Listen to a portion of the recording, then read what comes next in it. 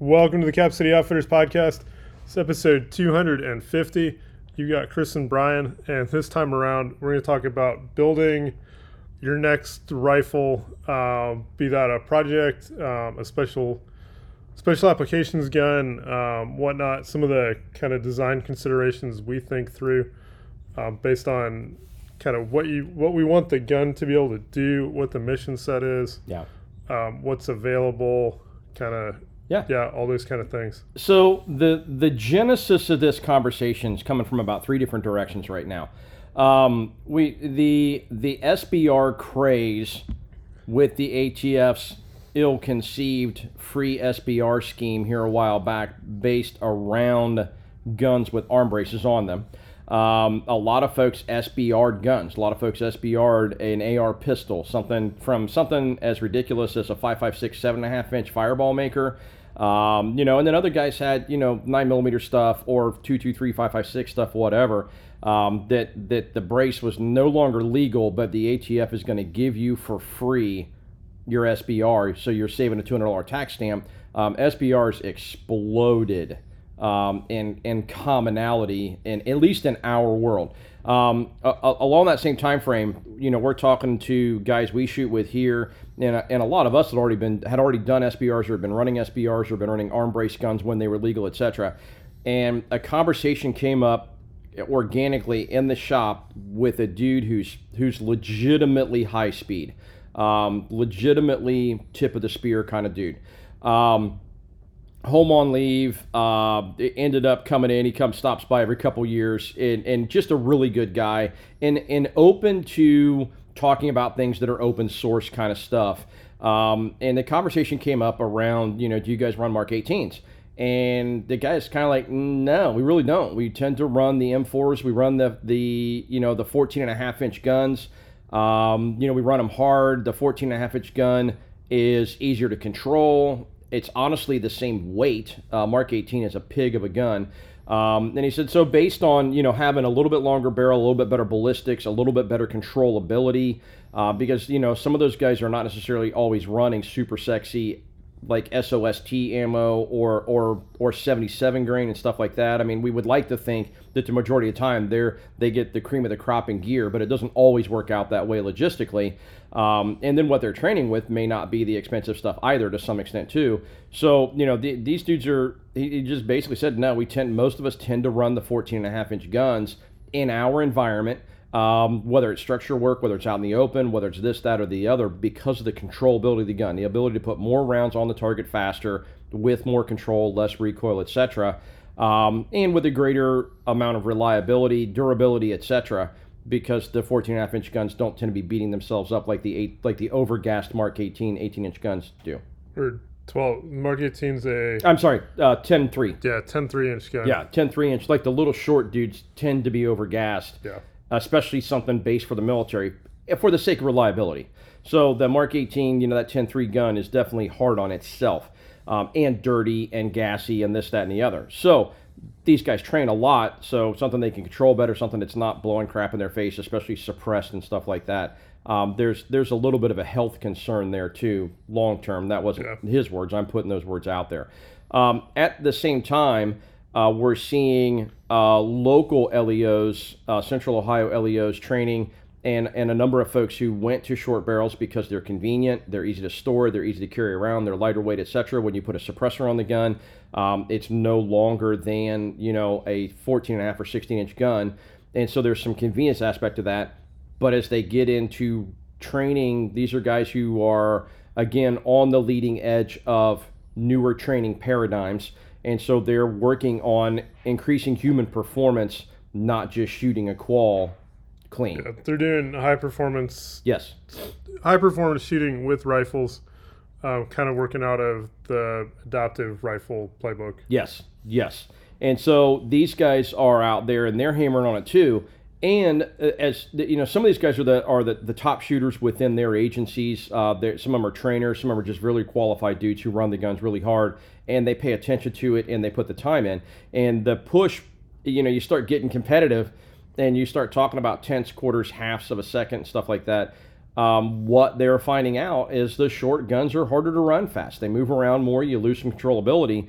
And in that LEO world, while the likelihood is that you're not taking a 50-yard or 100-yard shot, the reality is you need to be prepared to be able to do that, because it could be an active shooter situation in a mall, in an open environment, heaven forbid at a school, something like that. If it's outside, you have some big open spaces. We're in Ohio. There's a lot of green space in Ohio, even in metropolitan areas. There's a lot of green space. And so these mentioned big box stores. Yes, in big box stores, and like I said, and unfortunately, big box schools.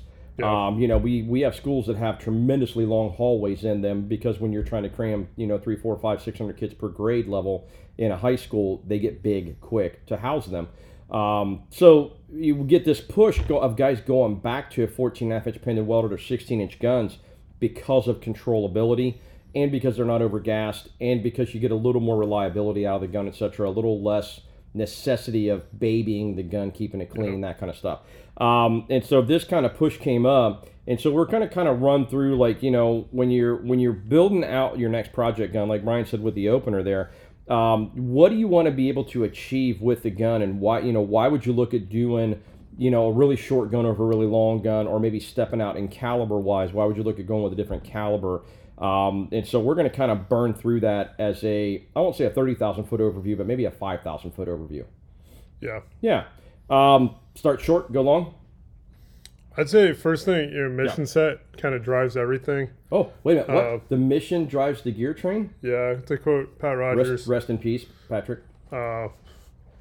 This is where, if we want to kind of do everything, home defense gun, varmints around the farm gun, go out and plink gun, train hard in classes gun, the 14.5 to 16-inch gun does that all really well. Yep. And it does it all day long. Getting outside of that, if you're looking for, the shorter guns in SBR, becomes easier to conceal. It's easier to transport surreptitiously, whether that's fully configured, whether that's broken in half, upper and lower, whether that's folded in half with like a law folder, or based on one of the the shield arms, the folding lower. You get a lot of capability depending on what the application is. You get a lot of capability being able to get the weapon system into the environment in which it is to be used with the short barrel gun. Take that as you will. Use that for good purposes. Yeah, amen. No, for sure. But that's kind of where that comes from. About a year and a half ago, I had an opportunity to do some low-vis kind of training. And one of the things that came out of that was actually running, call it 11.5 or 11.3 or 12.5, basically DMR guns, with the expectation that this is a really good weapon system inside 200 meters, maybe out to 300 meters. But we've got the weapon in the environment that we need it in. Yeah, because it's short. If it's not on you or immediately nearby, you're probably not going to get to it. Yeah. Right. I mean, we have that conversation all the time. I'm at the mall in the food court eating my 14th slice of pizza, and shit pops off. I'm gonna run up to my Ford Ranger pickup truck and grab my. Yeah, no, you're not. You're gonna stroke out in a 50-yard sprint getting to the door, and then you're gonna run back and grab the piece of pizza you left behind, because that's just your world. And you're not, it just, if it's not on you, it's probably not going to happen. We see people do God's work with what they're carrying with them or what's immediately nearby. Yeah. So, and that's where, I guess if you're doing LE say you're doing LE Overwatch stuff, because you got people in town that you got to protect. Yeah. And you need to do it very quietly. Having that short capability may be what's needed. Yeah. Because you're not going to scare the locals by having a big black. Scary rifle attached to you. The same side of things, if you're looking to stretch out to 800, 1,000 meters, that 12.5, 5.56 gun probably is not the right tool. Amen. So, I think the SBR especially as civilian in the civilian world and law enforcement world, really, really shines for portability and convenience. Yeah. Okay. Guys, somebody out there right now is screaming at their ceiling in their basement, in their underoos, going, but the military has guys with 550-yard confirmed kills with Mark 18s and 77 grain ammo. Yep. Yes. If you fling enough rounds at something, you'll hit it eventually. It wasn't your who was the guy's name in all the sniper movies? Tom something or other. It wasn't your one shot, one kill, blah blah blah blah blah, which is kind of bullshit too. Even with a precision gun. Tom Berenger stuff. Yeah, Tom Berenger. From This isn't your gravelly one shot, one kill, Mom USA, apple pie shit. Like, yeah, that's not that. The dude. I'm not saying the dude didn't dome the guy on the first shot, but it was in the real world, you can make hits with we've made hits on 300-yard silhouettes with Glocks. With Glock 19s and Glock 17s. So yeah, just because you hit it doesn't mean it's within the operational parameters of that system on a general level. So yes, you might be able to do it, but it's not what it's made for. It's not what it's convenient for. It's not what it's best at, kind of thing. But we step up to the 14.5-inch guns, 300-yard hits on people-sized targets get real easy, real quick. Yeah. And out through even 400 and 500 get easier because the velocity of the bullet's going a little faster, a little flatter, a little more ballistic effect on target because the bullet's going a little faster, a little flatter, and all that different fun stuff. And I'd even drop that down to that 13.7, 13.9, 14.5, 16-inch, and maybe 18-inch if you're a goon. Maybe you want an 18-inch barrel if you're a goon. But I think when you get in the 5.56 gun, go to the 18-20. At that point, now we're going the opposite direction where you're not worried about visibility, but you do want the capability. Yeah. And going to a longer barrel gives you more bullet velocity. And if you're running an efficient projectile with the right twist barrel, say 77 grain, 69 grain match, something like that with a 1 in 7 twist barrel, now we got some reachy going on. And you're pushing energy. You're not bleeding energy on the projectile downrange quite as much, and you're pushing energy downrange significantly more effectively. A little bit flatter shooting bullet based on the ballistics of the bullet and having a little more velocity. There's some really, really neat threads out there that you guys can chase down, whether it's on Light Fighter, whether it's on Sniper's Hide, whether you Google it, ARFCOM. Dudes here taking 24-inch 5.56 barrels and cut them down 1 inch at a time to show velocity loss, velocity bleed, that kind of stuff. And these, I think, were bolt guns, so you really weren't losing anything to any part of the system. And you go, from a 20-inch to a 16-inch gun, you're going from 31.5, 3,200 foot per second. You're losing about 300 feet per second. So going to a 16, 14.5 inch, you're only dropping down to about 2,900, 2,850, 2,900, which is still plenty of velocity. And then there's all the mythology around a 5.56 bullet's got to be going 2,700 feet per second to work. If you're operating on M193 circa Vietnam, a 55 grain bullet and a 1 in 9 or 1 in 12 twist barrel, yeah, that round to tumble and do nasty things has got to be going 2,750 or better generally to do what it's supposed to do. Having said that, where does the line start to get shot with one that's only going 1,200 feet per second? I don't see that line anywhere. So there's a reality check to this. You start stepping into modern projectile design and modern ammunition manufacture. You can have an AR bullet in the sub 2,000 feet per second range that still does nasty, nasty things to tissue. It's just going to be at closer range. That round's made for a 10.3, 11 and 10.5, 11.5, 12.5, whatever. If for home defense or for law enforcement use up close, Hornady does some stuff like that. Yeah. That's solid. It does what it's supposed to do. So some of that comes down to it. What are you feeding it to? And with the DMR guns, on both, less so with the SBR or the short barreled gun, the 11.5 inch, whatever.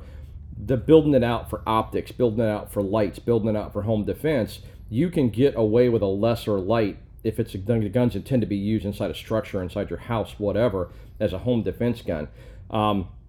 When you step up to the DMR gun, the adjuncts that you put on the gun, the accessories that you bolt onto it, become significantly more critical. Yeah, especially depending on the application. Yep. If you're doing an 18-inch, call it an 18-inch DMR gun, biased towards doing things like coyotes. Mm-hmm. You may be running thermals. You might be running a night scope in front of the day scope. Yeah.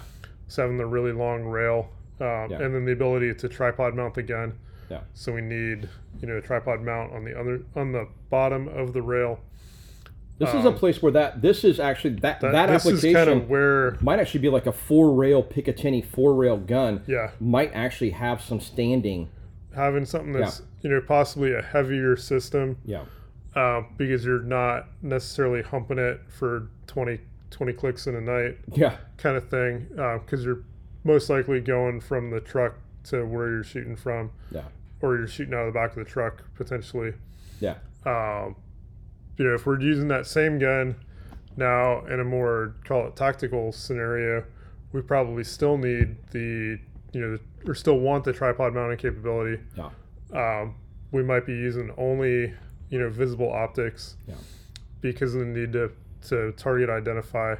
Mm-hmm. Having, depending on what light, we want more of a light that's just going to punch a lot of light way down range. Yeah. As opposed to having a lot of spill. Yeah. Yeah, it changes. The front end of the gun becomes more critical at that point. The adaptability of the front end of the gun. Exactly, because especially if you're doing anything at distance at night, you're probably not running visible light. Yeah. More than likely. And then you may want to, if it's a defensive tool or a fighting tool, then you may want to have white light as a backup to whatever else in case something does pop off a little bit closer, and that's what you need to go visible right now kind of mentality. So, having the space on the gun, and by virtue of that, probably the extra weight on the gun and all those different things, it becomes a very, very different gun. And I still think it becomes a niche gun.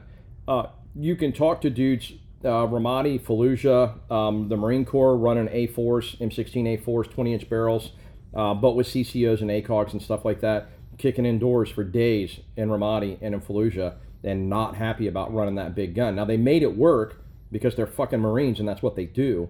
You take whatever they give you and you go find the bad guy and do business. Yeah. So they made that work. But the guns, it's suboptimal for so many other things. So, I kind of, again, that project build. What are you trying to do with the gun? What are the capabilities? What do you want to be able to do? And when you start talking about also distances and stuff like that, 600 meters. We had one of our guys who's an industry pro, build a 16-inch gun out of relatively inexpensive parts. I think bought a decent barrel, put a relatively inexpensive scope on it. I want to say the whole build was like $1,100, and then took it to Thunder Valley with a guy who's an experienced long-range shooter as a spotter, and was banging 1,000-yard steel plates with a 5.56 gun with 75 or 77 grain ammo, 16-inch barrel, and again, $1,000 gun. I think maybe even $1,000 gun and optic. Yeah. Now, the shooter's one hell of a shooter, and his spotter's one hell of a spotter.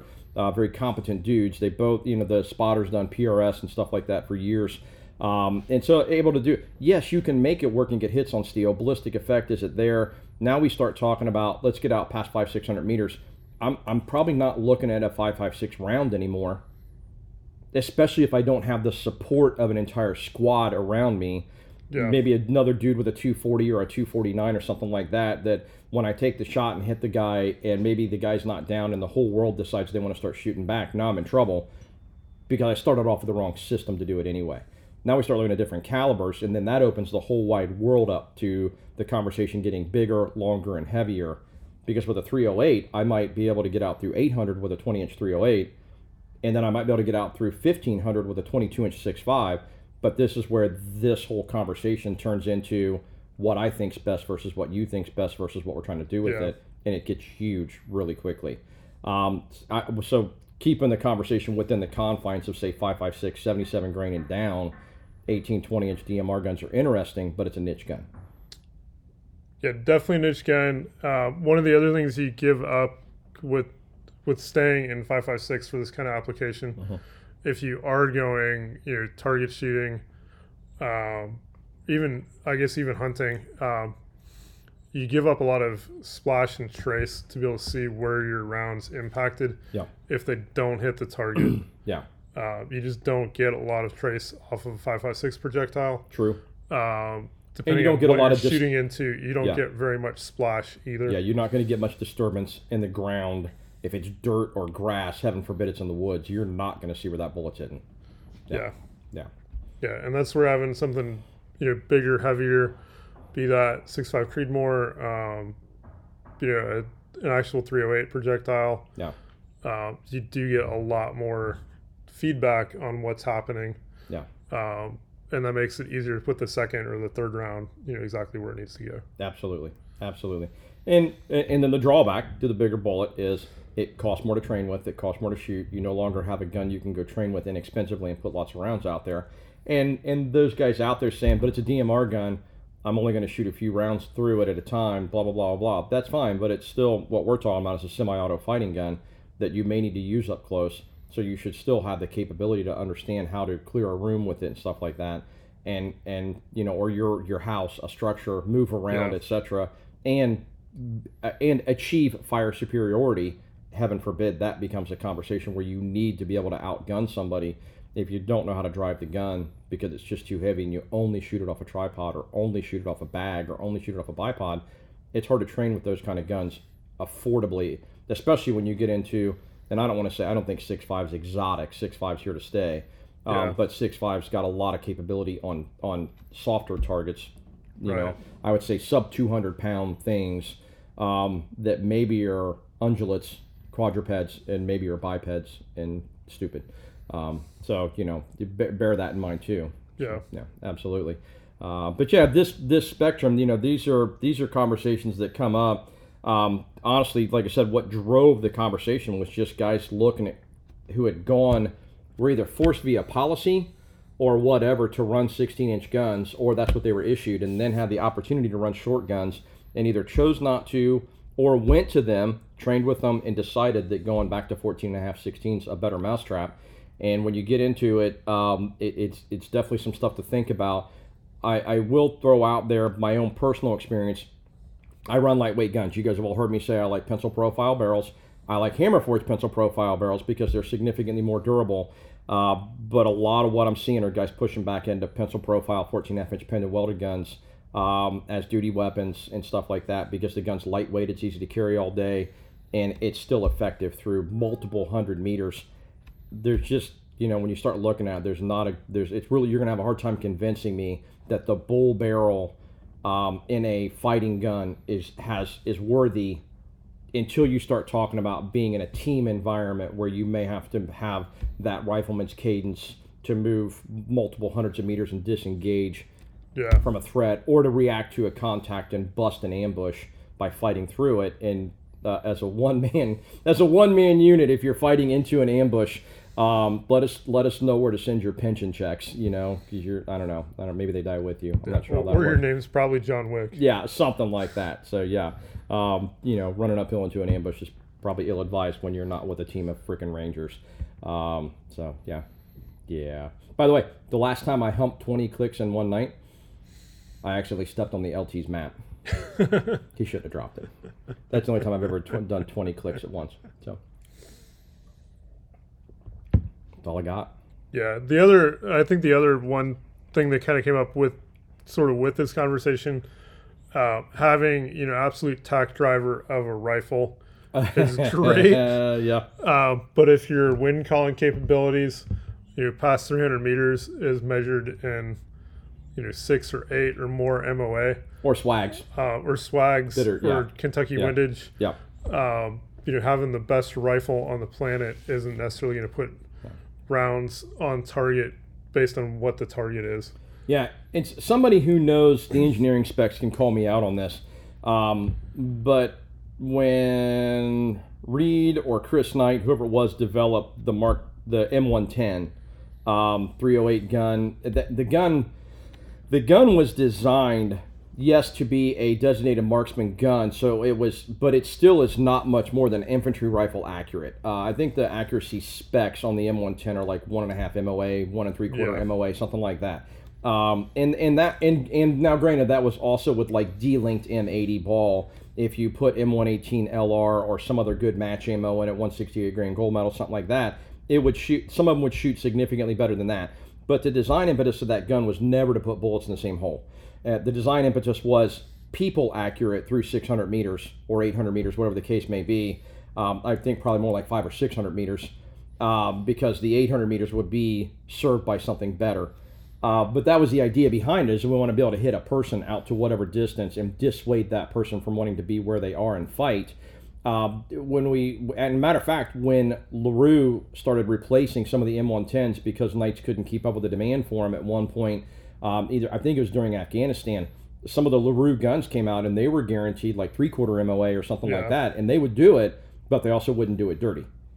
And that was a point of contention. Mark LaRue still bristles over that. He still gets his hackles up when you start talking about that kind of stuff. But the reality check, he'll tell you that they're way better shooting guns. But as a result, you're talking tolerances. You're talking, Wilson Combat versus a Glock. And so, when one of them gets dirty, you got to clean it. The other one, you pour more oil in it and go on. It's kind of the conversation. So what are you giving up and what are you gaining by going to an uber accurate gun? Do you really need it? A, and then B, what are you giving up to get it? And that could be reliability. Yeah. And then also, do you have the skill set to actually employ it? Yeah. And where part of that conversation is coming from is definitively this guy could. He's a shooter, for legit long-range shooter. He could do it. For me, having a gun that puts bullets in the same hole is polishing a turd, and I'm that turd. You can't polish me enough to make it worth the trouble. So, yeah, absolutely. Yep. So, yeah. Yeah, on that note, you can follow us along on Facebook and Instagram. On Facebook, we are Cap City Outfitters. On Instagram, we are Cap City Outfitters 2. On our website, capcityoutfitters.com, you can find information such as how to do an FFL transfer or how to purchase a suppressor via our storefront over at silencershop.com. Also, on the website, you can sign up for our email newsletter that comes out once a week, or drop us an email to info@capcityoutfitters.com, and we will add you to the newsletter list. And then we're here in Hilliard, Ohio. We're at 4465 Cemetery Road. We are in front of the Aldi's and directly next to Louis Fusion Grill. And we're here Tuesday through Friday, 10 to 5, and Saturdays, 10 to 3. And we look forward to seeing you soon. Thanks for tuning in, guys. Appreciate it.